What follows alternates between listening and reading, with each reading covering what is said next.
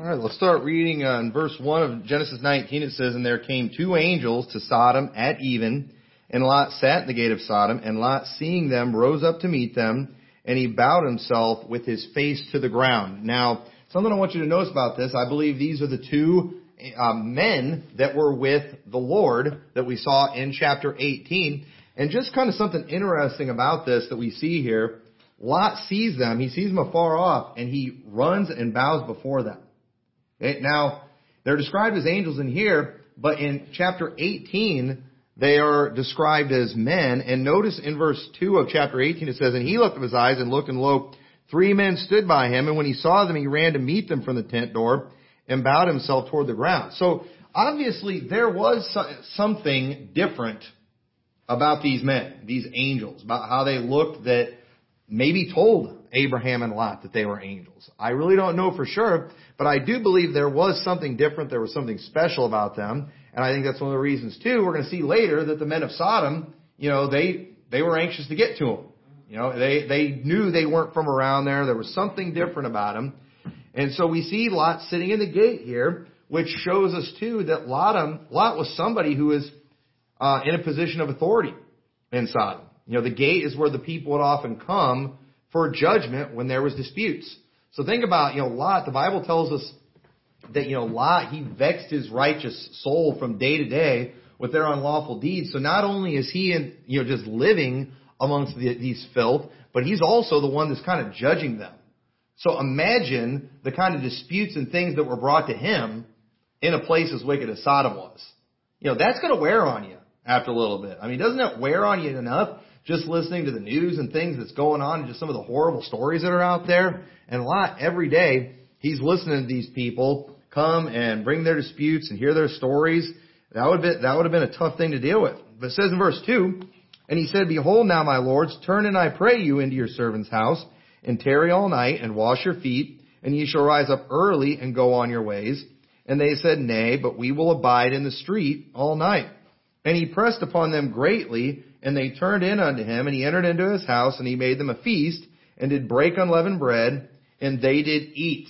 And notice, too, how Abraham and Lot, they were both really anxious to feed these men when they came, too. That was the same thing Abraham did. He went and had them, kill a calf. I mean, and we see that, back then, and we don't see as much of this today, but this used to be a really big part, even of the American culture, is just being hospitable and feeding people. My grandma, she was that way. You could not go over to her house. If she knew people were coming over, she was making dumplings. That was her thing. She'd make chicken and dumplings, and it was really good. And if you didn't eat with her, she was disappointed. You'd hurt her feelings. If you didn't stay with her, you'd disappoint her. You'd hurt her feelings. I'll never forget the first time my wife stayed there. Tommy was just a baby, and she'd never been to Naylor, Missouri, and it is not a pleasant town. And we were passing through, and we were going to go see Grandma. And when she heard we were coming, "You guys got to spend the night. You got to spend the night." And so I was like, okay, I was used to going to Grandma's house, but I didn't think about my wife. She was pretty prissy. When we got married, her family had more money and a little more well-to-do. She's still picky with hotels and things. I don't care. I don't care where I stay, and I just need a place to sleep. If I don't feel anything crawling, I don't care if there's bugs, as long as they don't crawl on me. And I don't care if they crawl on me, as long as I don't notice it. But my wife, we can go to these nice hotels, and she's looking under the mattresses, searching for bed bugs. But anyway, we're like driving through that town, and I'm showing her just the wonderful village of Naylor, and she's like horrified and did not want to stay there. But I was like, we've got to stay here. We will devastate my grandma if we don't, because that's how she is. Me being more from the north, I'm kind of a northern Illinois guy, and it's like, I don't want you spending the night at my house. It's like, we put family out. I was offended because one time we had some family stay, some of her family, and they brought their dog. Why would people think they can bring their dog, when their family's putting them up? All right? Now, some of you probably do that, but it's like, not me. I would never assume I could bring my animal to your house. But that's me. I'm disqualified from the bishop. I'm not given to hospitality in some area. I'll do it. But you know what? I don't see where animals are included in that. Okay. But anyway, it's a cultural thing. I'll do it, but it kind of goes against my nature. But back then, that's what they did, man. They wanted to feed you. They wanted you to stay with them. And I think one of the reasons Lot wanted them to stay so bad too is he knew they're in trouble if they stay out in the streets in Sodom. Because Lot knew the kind of filth that he lived with. He knew there was a bunch of homos in town. So we see too, and this is just kind of an interesting thing. We see in Hebrews chapter 13. You don't have to turn over there, but in Hebrews chapter 13, verse 2, it says, "Be not forgetful to entertain strangers, for thereby some have entertained angels unawares." And now that wasn't Lot here. I think he understood who he was entertaining. But at the same time, he might not have. I don't know. That could be talking about Lot. But either way, it's telling us, be good to people. Be hospitable to people. Go ahead and feed somebody, have somebody over, because some have entertained angels unawares. So it's an important thing to be that way, and I think we do need to get more of that in our culture. I really do. I think we need more of that in our culture. And, I think in Hebrews, I think it's teaching us to treat everyone with honor. Because obviously if we had angels come over, we'd pull out the red carpet for them. But, what if it's just some regular person?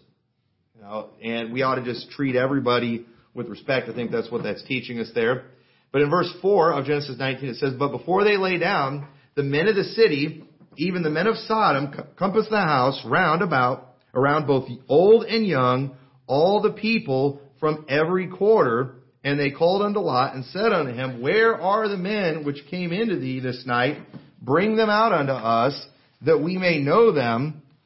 And Lot went out at the door unto them, and shut the door after him, and said, I pray you, brethren, do not so wickedly. Behold, now I have 2 daughters, which have not known man. Let me, I pray you, bring out unto you, and do ye to them as is good in your eyes, only unto these men do nothing, for therefore came they under the shadow of my roof."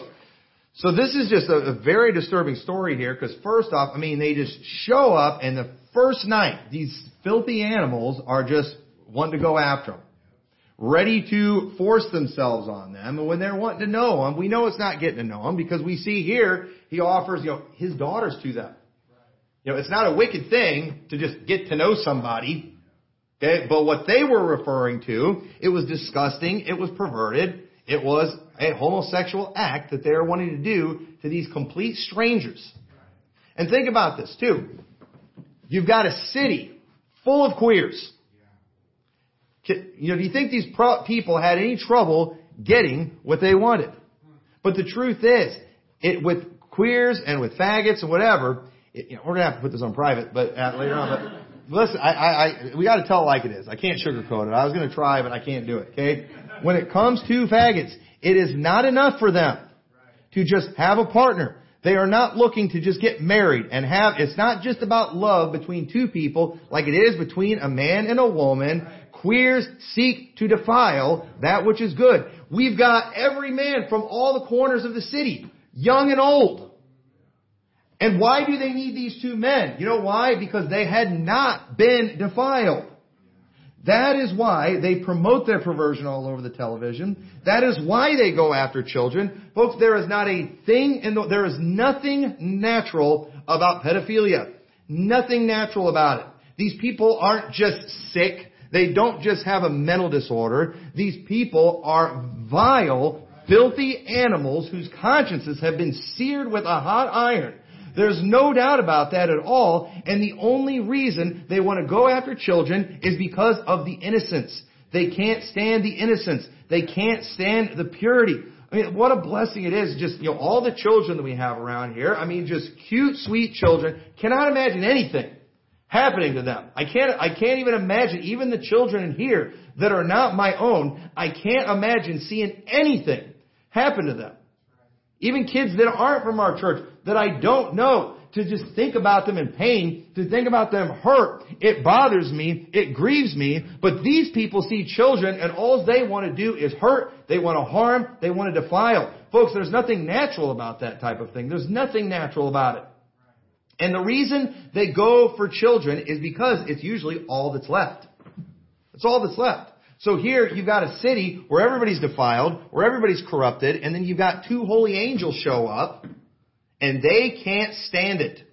Folks, the reprobates, the queers, they can't stand that which is holy and good. So they seek to defile, they seek to corrupt everything. That is why they work so hard to just get them in every walk of life and in every, in places in politics. That's why they constantly want to be in our face. They want to be, in the fast food restaurants. They like public jobs where they interact with people. Why? They want us to get used to them. Why are they so flamboyant about what they do? Why are they so, we don't do anything to show our heterosexuality, but yet, no matter what they do, they gotta show their faggotry. Whatever they do, even if they're at a protest, what do? They show up, a protest about, they're there trying to keep people to stay in, and they got their fag fan out, and why? Acting like they care about public health. Folks, there is no faggot in the world that cares about public health. They don't care about that at all. And you ask them about the diseases and things that are in that community. Oh, well, it's because they don't have access to health care. Baloney. Baloney. You think Magic Johnson didn't have access to health care as rich as he was when he got AIDS? He had access to really good health care, so they were able to get rid of his. These people are just sick and they just love to be out there. They love to be in front of the camera. And that freak was more than ready to talk to a camera too. I mean, boy, he had his lines out. The nurses are sick and dying. The patients are sick and dying. People can't breathe. I mean, he was all ready to go. He had his script all memorized. Hey, what's with the, your fan, your gay pride thing? I am an out and proud, all ready to go. I hate even imitating him. It's disturbing. Why are they doing that? Defiling. They can't even handle, they're so anxious to defile, they're so anxious to corrupt. Even when they go out in public, they just got to do something to just put it on display. They declare their sin as Sodom. Folks, they haven't changed. Queers have never changed. They never will change. Never. And I got so much stuff I want to cover, but boy, it's almost June too. And I can't read Judges 19 without getting mad at queers. You can't help it. So, notice what it says in verse 8. Lot goes and offers up his daughters. Why? They're virgins, and so he's offering them a consolation prize. They could get holy angels, or they could get his daughters that were physically pure, but definitely not mentally pure. We're going to see later. And what a wicked thing this was for Lot to do. To offer up his daughters to a bunch of queers. I can't even imagine that. I don't want my daughters not within 6 feet of a queer, within 6 miles of a queer. And he's ready to offer them up. It's absolutely insane that he would even do this, but it wasn't enough for him. They want to destroy that which is innocent. And so in verse 9 it says, and they said, stand back. And they said again, this one fellow came into sojourn, and he will needs be a judge. Now will we deal worse with thee than with them. And they pressed sore upon the man, even Lot, and came near to break the door. Listen, Sodomites also hate anyone who tries to prevent them from defiling. You're going to try to stop us. We're going to do worse to you than what we thought to do unto them. And I don't even want to know what they thought to do unto them. And they're ready to do it. They're ready to force this. And you know what? They will hate you worse. They'll hate you worse than the people they seek to hurt. And isn't that why they hate me so much? Isn't that why there's so many queers out there? Boy, I can't. Boy, I searched my name on Twitter the other day, and the queers, I am completely just everywhere on Twitter, just from the queers. It's all over the place. There's a zillion YouTube videos. My name is toast in the online world, thanks to the queers. What have I done? All right. Have I ever laid a hand on one? Have I ever hurt any of them? No. But you know what? I have tried to stop them from doing what they're doing, just through preaching, through getting people saved before they become a reprobate, through just exposing these people for the filth they are, and they can't handle it. And they hate me worse than they hate really anybody else. I watched one of these freaks that hate me one time that have made videos, calling me everything in the book, and they started talking about pedophilia, and at first they were acting like, pedophilia is wrong. But then, one person in there kind of like started sticking up for him, and all of a sudden they all started changing their tune. They were talking nicer about pedophiles than they were me. Why? Because they hate those that would try to stop them. And I'm going to keep doing it. I'm going to keep doing it, and they're just going to have to deal with it. And folks, listen, I don't really talk, do that many sermons about the queers, but just understand, if I do any, there's going to be waves of attack towards our church. But, are we going to act like most Americans are when it comes to government overreach and just sit on our rears and do nothing and comply? Or are we going to fight back? Are we going to take a stand? And so, if you want a church that's not going to get attacked for preaching against queers, they're real easy to find. But we're gonna keep doing that. So everybody just needs to understand that. Be ready for the occasional, angry mobs of queers, because somebody's got to preach against them, and I don't see anybody else in this area doing it. I'd gladly just support the other guy doing it and do it with them, but in this area, we're just not seeing it. So it says in verse 10, but the men put forth their hand and pulled Lot into the house to them and shut to the door. And they smote the men that were at the door and the house with blindness, both small and great, so that they wearied themselves to find the door. Listen, judgment and diseases do not cause sodomites to repent. It doesn't. Fire and brimstone is the only thing that stops them. Okay? Doesn't matter when they get AIDS. Doesn't matter what diseases they have. Okay? They're going to keep doing what they do. I mean, there's been people that have tried to pass laws making it illegal to not tell someone that, you have like an STD and things, and you realize that the queers fight that legislation. Now, I'm going to tell you right now, I don't really know if I'm for that law of making them have to tell people. I think you should have to tell someone if you're going to get married. Okay? But otherwise, because think about it. If they don't have that law, who are the only people that are going to be getting hurt? Queers and promiscuous people. So I would support a law saying, if you're going to marry somebody, you got some STD, you have to let them know. But if you're just going to go fool around, I say no law. Why would we encourage a law that's going to save the lives of queers? Okay, so that's one area where I stand with the queers. All right, they don't have to tell people. All right, and, just let them kill each other off with all their diseases and things. So that's like the one political thing that I agree with. I just think they need to make it where if you get married, because you say, well, it's not always queers, that are, what about when it's some queer, goes with the opposite sex? No, that's why you don't be promiscuous. Okay? When you get in bed with somebody, you better know them. You better be married to them first. You better know what kind of person you're going to jump in the sack with. Otherwise, you might get some disgusting, dirty disease that's going to put you in an early grave. So, but if they get it, I really don't care. But anyway, in verse 12, it says, and the men said unto Lot, hast thou here any besides son-in-law and thy sons and thy daughters, and whatsoever thou hast in the city, bring them out of this place. For we will destroy this place, because the cry of them is waxing great before the face of the Lord, and the Lord has sent it to destroy it. So just like you saw in chapter 18, God said, I'm going to go see if what I'm hearing is what it is. And sure enough, it was exactly what people have been crying out about. They had it coming. And folks, the story of the destruction of Sodom is not a sad story. This is not a sad story. This is a good story, one that we should find comfort in, because let me tell you something about the title I put on for YouTube on this video. It's a lie. I called it The Destruction of Sodom, but the actual title of this message is The Coming Destruction of Sodomites. Because the proof that God is going to destroy them one of these days is this story right here. This story is what God always goes back to as proof of coming judgment. And we take comfort in that, because our world is a wicked place.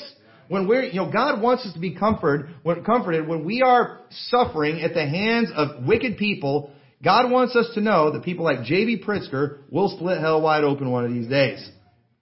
And it's okay to be thankful for that. God gave us stories like this to prove it. And so we would know it's coming. So this story, this is proving what we know is coming for them. So it says in verse 14, and Lot went out and spake unto his sons-in-law, which married his daughters, and he said, Up, get you out of this place.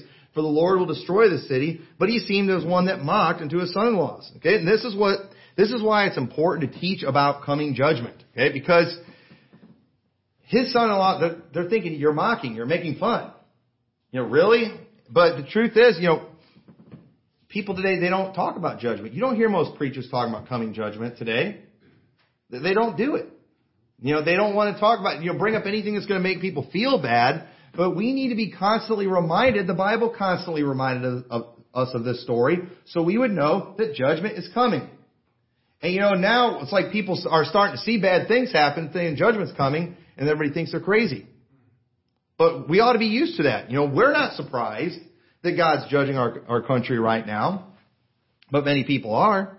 And like I said again, I think the virus is part of the judgment, but I think more of the reaction to the virus is the judgment. And I'm going to say right now too, I do think this murder hornets thing, I think is just another example of God punishing us with fear. God sending, folks, isn't it convenient that the coronavirus is this virus that you can have and not know? You can be asymptomatic for weeks. Giving us reason to fear. Because normally we know who to be scared of. It's the person with the fever. It's the person that's, sneezing, got the mucus coming out all over. But no, with this, you can be asymptomatic for 2 weeks. You're spreading it all over the place. So now we're scared of everybody, right? And isn't it amazing too? One of the things they're saying about these murder hornets? Murder hornets? Who named them that? That doesn't even sound good. Killer bees sounds better, but murder hornets. Okay? Murder's when you're killing in an illegal way, right?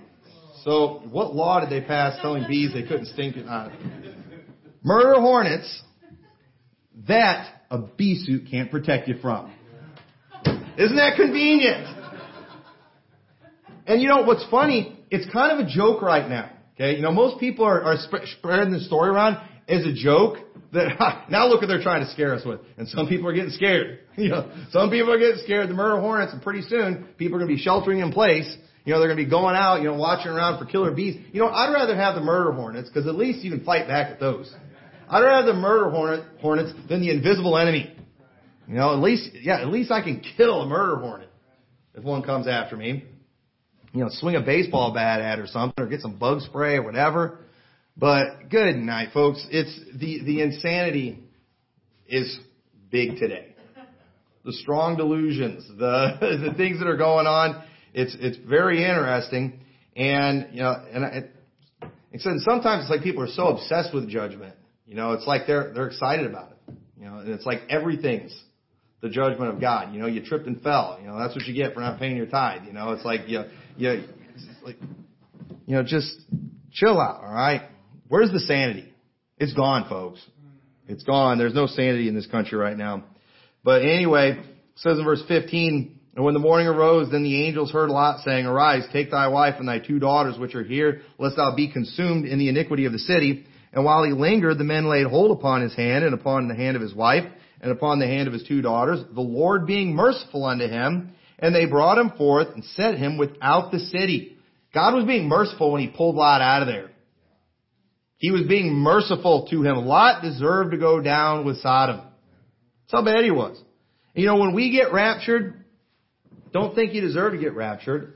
It's of the Lord's mercy we're not staying here for the wrath of God. We deserve it too. The Bible says in Lamentations 3:22, it is of the Lord's mercies that we are not consumed, because his compassions fail not. They are new every morning. Great is thy faithfulness. We just sang that tonight, didn't we? Great is thy faithfulness. We deserve to go down, and a lot definitely deserve to go down, but God was merciful to them. Verse 17, it came to pass, when they had brought them forth abroad, that he said, Escape for thy life. Look not behind thee, neither stay thou in all the plain. Escape to the mountain, lest thou be consumed. And Lot said unto them, O not so, my Lord. Behold, now thy servant hath found grace in thy sight, that thou hast magnified thy mercy, which thou hast showed unto me, saving my life. And I cannot escape to the mountain, lest some evil take me, and I die.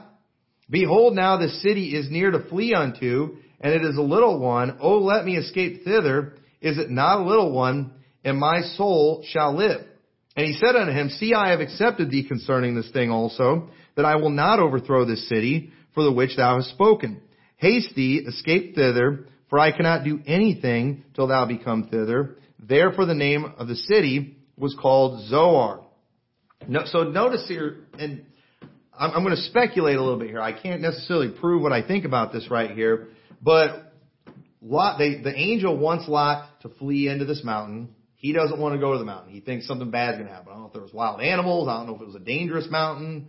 I don't know. I don't know where the mountain was. I don't know for sure where Sodom was geographically speaking. But for some reason, Lot didn't want to go there. He wanted to go to this smaller city that was nearby called Zoar, against what the angel said. Now, because Lot requested it and Lot went to that city, Zoar didn't get destroyed.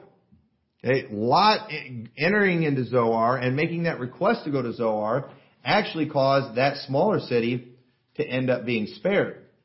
Okay? Now, again, it just kind of goes to show that, a little bit of salt can make a difference. Having some righteous people, while Lot, there wasn't enough of them to make a difference in Sodom and Gomorrah because it was a bigger city, it was enough to make a difference in Zoar. But at the same time, I think it's very possible that it was a mistake for him to go to Zoar, because what we see here in verse 23, let's keep reading, it says, the sun was risen upon the earth when Lot entered into Zoar. Then the Lord rained upon Sodom and upon Gomorrah brimstone and fire from the Lord out of heaven, and he overthrew those cities and all the plain and all the inhabitants of the cities and that which grew upon the ground. But his wife looked back from behind him, and she became a pillar of salt. So I don't know. Maybe if they'd have went to the mountain, they'd have been safe, and she wouldn't have been able to look back. I don't know. Maybe that was why the angel wanted him there. He wanted to get far away. He wanted to get that city out of their sight. And so because Lot's lazy or whatever and doesn't listen to the angel, goes to Zoar, his wife looks back, turns into a pillar of salt. I don't know. That's just kind of what I think is going on right there. But at the same time, though, why was it so wrong for Lot's wife to look back? I mean, I know the angel told them not to look back. But folks, what usually happens to us when we tell somebody don't look? Don't we just normally look? Now, the angel didn't say, don't look back or you'll turn into a pillar of salt. Just said not to do it. So, I mean, isn't it pretty natural? All of a sudden the fire and brimstone falls. I want to watch. Okay. Now, I don't think she wanted to watch just because she wanted to see the show. She probably feared for her other daughters that were still in the city. She's got daughters there. She's got granddaughters there. And she looks back and she turns into a pillar of salt. She's dead. And so look at what it says in Luke chapter 17 in verse 29. So why was it so wrong for her to look back? Well, it says, but the same day that Lot went out of Sodom, it rained fire and brimstone from heaven and destroyed them all. Even thus shall it be in the day when the Son of Man is revealed. In that day, he which shall be upon the housetop and his stuff in the house, let him not come down to take it away. And he that is in the field, let him likewise not return back. Remember Lot's wife. Whosoever shall seek to save his life shall lose it, and whosoever shall lose his life shall preserve it. So notice how Jesus, when he's talking about these end times, he's telling them, flee into the mountains, don't go get your stuff. And then he says, remember Lot's wife. And then right after he says, remember Lot's wife, he says that statement, whosoever shall seek to save his life shall lose it, and whosoever shall lose his life shall save it. I would personally believe when she looked back, it just showed where her heart was. Her heart was not on the things of God. It wasn't on doing the will of God. Her heart was in Sodom. I think she liked it there. I think she was happy there. There's some people today, if you told them the rapture is coming tomorrow, they'd be disappointed. If you told them the rapture was coming, if it didn't happen fast, if it happened slow, they're not going to be looking up on the way up. They're going to be looking down on the way up. That's just how obsessed with this world that they are. And so you've got, Lot's wife, she's physically leaving Sodom, but boy, her heart was still there. And so she turns into a pillar of salt. She was so consumed with the things of Sodom, she literally became all that was left of Sodom. And they believe that Sodom, it was located somewhere around the Dead Sea over there in Israel today. And if you go over there today, there's a big pillar out there that's called Lot's wife. Okay? I don't really think it is. First off, it's huge. All right? She would have been really big if that was Lot's wife. But there's this big pillar there, and it's referred to as Lot's wife. She's literally part of the geography there now. But here's an interesting thing about Lot's wife. to this day, she is known as Lot's wife. We don't know her name, do we? I mean, even Jesus called her Lot's wife. What did he say? Remember Lot's wife. Today, she's got a monument pretty much in Sodom. What is it known as? Lot's wife. She doesn't have a name. She's just forever known as Lot's wife. And the truth is, what's the spiritual significance of that? Well, first, if you get consumed with the things of this world, you know what? You're going to be good for nothing and forgotten. And it's interesting, in Matthew 5:13, it says, "Ye are the salt of the earth, but if the salt have lost his savor, wherewith shall it be salted? It is thenceforth good for nothing, but to be cast out and to be trodden under the foot of men." A salt that's lost its savor is good for nothing. Just cast it out, be trodden under the foot of men, forgotten. And we as God's people, we as saved people, we've got a job. We're supposed to be a light to this world. We're supposed to set an example to this world. We're supposed to be making this world a better place. We're supposed to be preserving this world. I mean, boy, if Lot would have just done a little bit of witnessing when he was in Sodom and Gomorrah, that city could have been saved. All he had to do was get 10 righteous people in that city, and Sodom and Gomorrah could have been spared, but Lot wasn't even able to do that. Lot was completely worthless for the city that he was in. And that's the last thing that I want to do. I don't want our community, I don't want our state, I don't want our nation to get destroyed on my watch. Eventually, we're going to get so bad where God's going to just have to say, enough's enough. I'm done with this place. But I don't want it to be on my watch.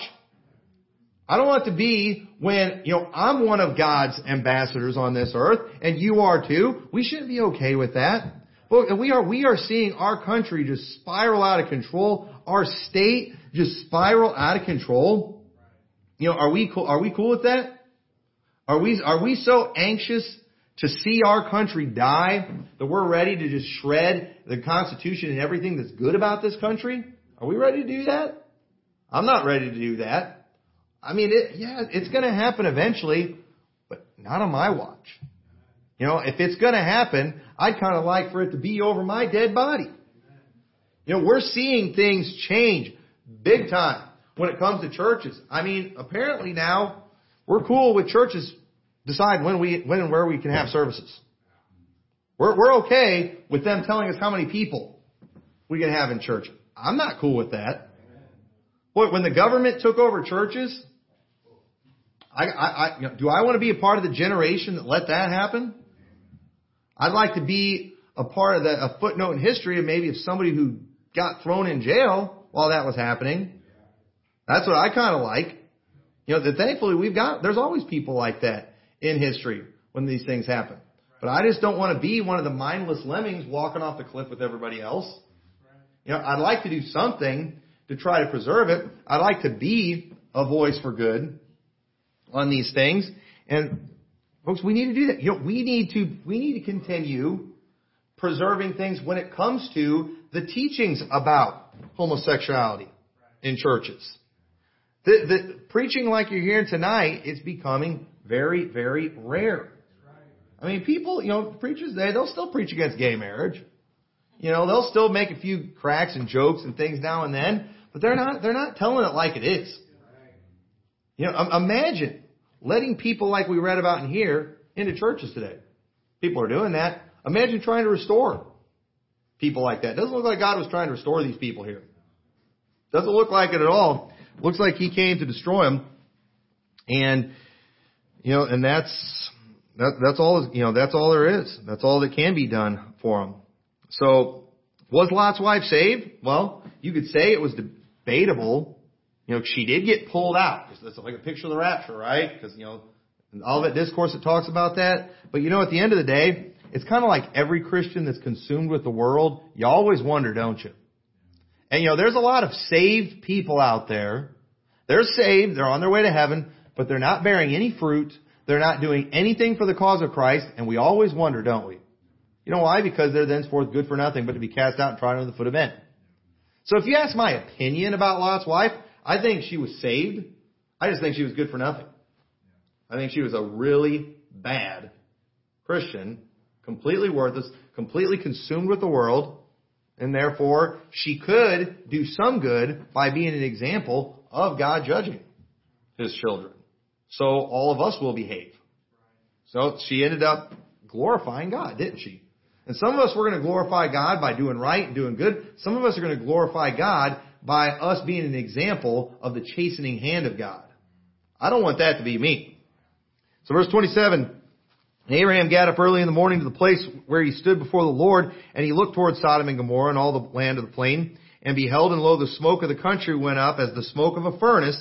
And it came to pass, when God destroyed the cities of the plain, that God remembered Abraham and sent Lot out of the midst of the overthrow, when He overthrew the cities in which Lot dwelt. So, in reality, it was because of Abraham that Lot was spared. It was because of Abraham's request to God to spare him. That was why God let him out. It was because of the request of Abraham. Keep that in mind. Maybe God will spare our country if we'll actually request it. If we'll not cheer on its destruction. If we intercede. Maybe God will spare it. Maybe God will spare our state. God could get rid of our governor if He wanted to.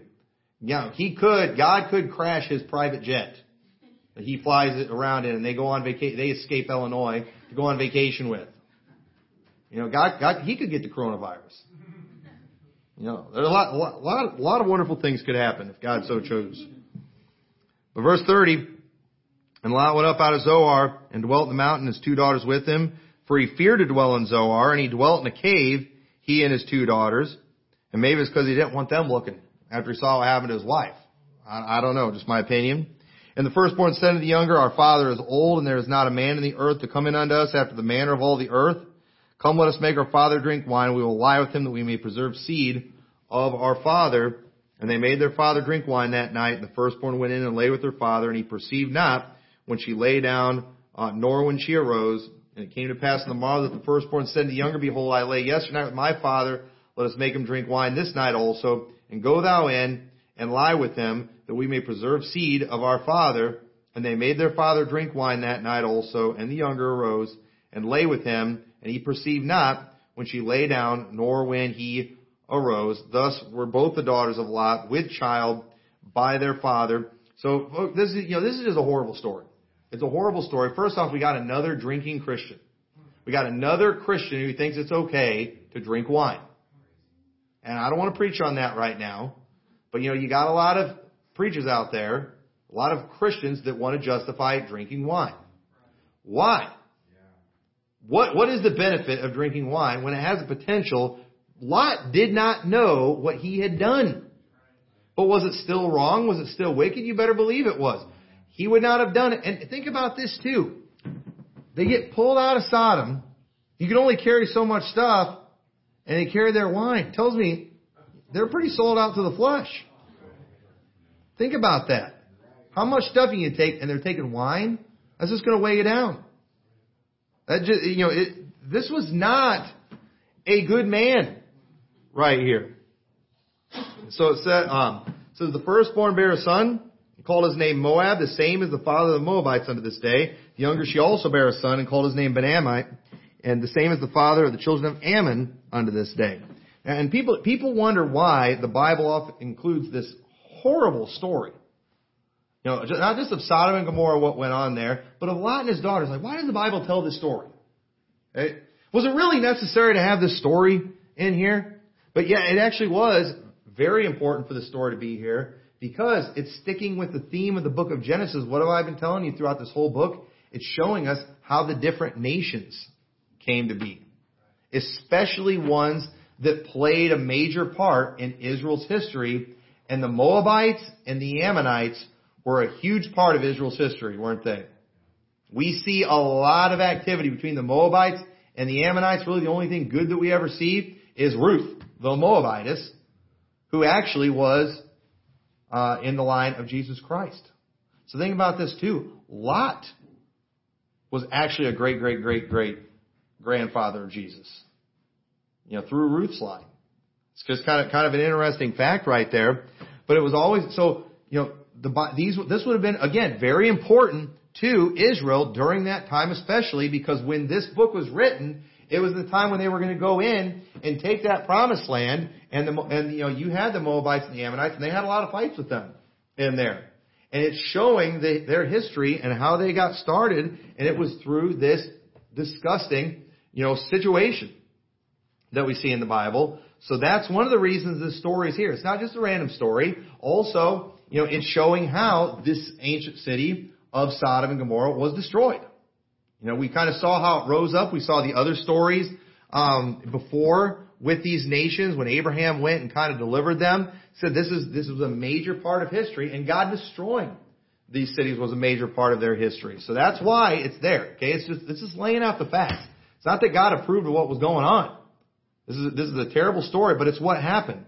But these stories are also here for doctrinal purposes too, just like the other stories that we've looked at in the book of Genesis. And one of the reasons this story is here doctrinally, all right, when it comes to New Testament doctrine, because people want to say, well, this is an Old Testament story. That's how God felt about Sodomites in the Old Testament. Well, in Jude 1:7 it says, even as Sodom and Gomorrah and the cities about them in like manner giving themselves over to fornication and going after strange flesh are set forth for an example, suffering the vengeance of eternal fire. They're an example to us, folks. They're an example to our generation. That's in the New Testament. That's in the book of Jude. That's one before Revelation. Even a dispensationalist ought to recognize that this story is there for us. 2 Peter 2:6, and turning the cities of Sodom and Gomorrah into ashes, condemned them with an overthrow, making them an ensample unto those that after should live ungodly. God wasn't going to go and make all these big promises about coming judgment and coming destruction without setting some examples, showing everybody that He's serious about it. That's why He did these things. It'd be like me if I just came and if I just told all of you about my just ability to just really beat the snot out of pretty much anyone. I just told, no, listen, I might not look like it, but I've got the ability. I can beat up pretty much anybody. You take your best MMA fighter, I could take him. And what are you going to wonder? Well, hey, who have you fought? Well, I haven't fought anybody yet, but I know I could do it. And I'm telling you, you should believe me that I could do it. Okay, now you're like, you're not going to believe me, but what if I told you, all right, hey, I don't know any of the fighters out there today. I beat the snot out of him, and I had a track record. Then, if there's some other guy running his mouth, some big strong guy, you all might believe me. It's what David did before he went and fought Goliath. What did he do to Saul? He told him, hey, remember I killed a lion, I killed a bear. I'll take care of this guy too. He had a track record. So God knew He was going to be telling us someday about this coming judgment. So God was going to I'm going to give some examples to prove that I can do it and to prove that I will do it. And who better to use it than a city full of queers? And that's what God did. So that's why this story's there. This is proof. This lets us know what God thinks about Sodomites. Well, I don't know that God, feels that way. I don't see Him being killed today. Well, do we have to see it all the time? Does He have to do it every year? Does He have to do it every generation? Does He have to go vaporize every gay pride parade that's out there? No, God did it back then. That should be enough for us right now. Okay, God doesn't always, bring judgment down on people that have it coming. He's going to one of these days. But at the same time, He doesn't do it all the time. He definitely doesn't do it when we want Him to. We have these examples. That proves it right there. And people can say, God hasn't done anything like that in thousands of years. He's not going to do it again. Yeah, He is. Yes, He is. He is going to do it again. They are going to get what's coming to them. There's no doubt about that. So, shows God's serious about judgment. And you know what else we see in this story too? Another great doctrine we can learn from this story. Once saved, always saved. Because look what it says too in verse 7 of 2 Peter 2. And delivered just Lot. And it doesn't mean just, like only Lot. It means just. Really? The guy who seemed like one that mocked when he talked about coming destruction? The guy who couldn't even get 10 people saved in his town? You mean the guy whose daughters were so wicked that they did what they did after they got out of Sodom? You mean the guy that was going to offer up his daughters to the queers? That just Lot? The guy whose wife was so sorry when she got pulled out, she looks back and gets turned into a pillar of salt? What does the Bible say? It calls him just Lot. Where's his righteousness? In Jesus Christ. That's where his same place our righteousness is, folks. Same place our righteousness is. Delivered just Lot, vexed with the filthy conversation of the wicked, for that righteous man. Remember, we talked about Sarah last week? She laughed at first, didn't she? But yet in Hebrews, she's mentioned in the Hall of Faith. Like, God forgives those things. He forgets those things. Isn't that a wonderful thing right there? And He doesn't take away our salvation. If anybody deserves to get their salvation taken away, it's Lot. I mean, I think most people, I would say pretty much anybody who believes you can lose your salvation would tell you if you were to make a list of sins that could get you to lose your salvation, they'd put incest on there. That's about as bad as it gets. You know, even if you didn't mean to do it, it's still horrible, it's still vile, but Lot didn't get his name blotted from the book of life. Why? Because it's always been once saved, always saved. But, and there's dispensations that teach you to lose your salvation in the Old Testament. It referred to just Lot while he was in Sodom. That's when he was just. Not after. It's not that he, and, you know, maybe they would teach, well, he was saved then, but after he did all that stuff, he lost it, and he just probably got saved again later. Baloney. No, baloney. This is proof of once saved, always saved. This is more proof from the Old Testament of once saved, always saved. For the Lord knoweth how to deliver the godly out of temptations, and to reserve the unjust unto the day of judgment to be punished. Folks, I don't see Lot as godly. I don't see Lot as just and righteous. You know why? Because I could only see Lot. But thankfully, when God looks at the saved, He doesn't see their sin. He sees the blood of Jesus Christ. And we stay saved because of Jesus Christ. Genesis 19 gives us proof of that. Genesis 19 is proof that God will judge the world, proof that He hates sodomites, and we need to learn from Lot's bad example, and we shouldn't wait until the wrath of God is about to fall before we start preaching about judgment. We should be preaching this stuff all the time, always preparing people for it. You know what people ought to be thinking now while they're seeing all this stuff happen in the United States? You know, maybe we ought to listen to that Liberty Baptist Church. You know, maybe we ought to, you know those people that stopped at my door talking about coming judgment? Maybe we ought to go visit that church. Seems a little more real right now instead of us after the fact. You know, it's amazing all these people that, you know, they predict things, you know, they knew things after the fact. There's no record of them knowing it was coming before. All right, but they all knew it after the fact. You know, and they get a lot of idiots to follow on the internet and stuff like that. But no, we should have already been talking about this stuff. You know, we've been talking about God's judgment for a long time, just wondering when. Like, Lord, when is America going to get what's coming to them? Your kids ever done that before? Or maybe when you were a kid, you know, you see one of your siblings, they're being really bad, and you just know, man, I can't believe they haven't got spanked yet. You know judgment's about to come. It's like, making mom and dad wait. You know, and I remember when I was a kid, I would usually try to help them. You know, I'd make intercession against them. You know, hey, Mom, look what Christy's doing. That was kind of what I used to do. You know, and that's kind of how I felt for a long time in the United States. It's like, hey, Lord, you know, when are you going to do something to these people to kind of wake them up? And, you know, and I'm kind of, I think it was Nahum, I believe it was. Should have looked this up. I think it was Nahum. In his book, he was like praying to God kind of against Israel. Lord, why aren't you dealing with them? And then God said, actually, I am. I'm raising up the Chaldeans to take care of business. And then after God revealed to him what He was going to do, He's like, hey, Lord, take it easy. And I feel like that's what I'm doing right now. You know, I've been praying, hey, Lord, when are you going to shake up America? Now the Lord's shaking us up. Hey, Lord, take it easy. Hey, if Nahum could do it, I can do it too. That's kind of how I feel right now. It's like, all right, hey, time for some mercy. All right. Don't spank them that hard. You know, it's like, and you do when you want your brother and sister to get in trouble. You know, you don't want your parents to kill them. All right, but you do want them to get spanked and humiliated, things like that. But it's like you don't want your parents to kill them. And it's like that's how I feel right now. It's like, all right, we learned our lesson. All right, you learned your lesson, right, America? Nope. Where's my mask? You know, no. It's time to hide from the killer bees, you know, or the murder hornets, you know. But anyway, I hope this was a help to you. I hope we'll remember these things. This Genesis 19 is a good chapter for New Testament doctrine. And these people out there that hate us, that constantly attack our church and are just vile and filthy, they're going to get what's coming to them. And I take comfort in that, and I think it's okay to do that. That's why God wrote this. We should read Genesis 19 as a comfort.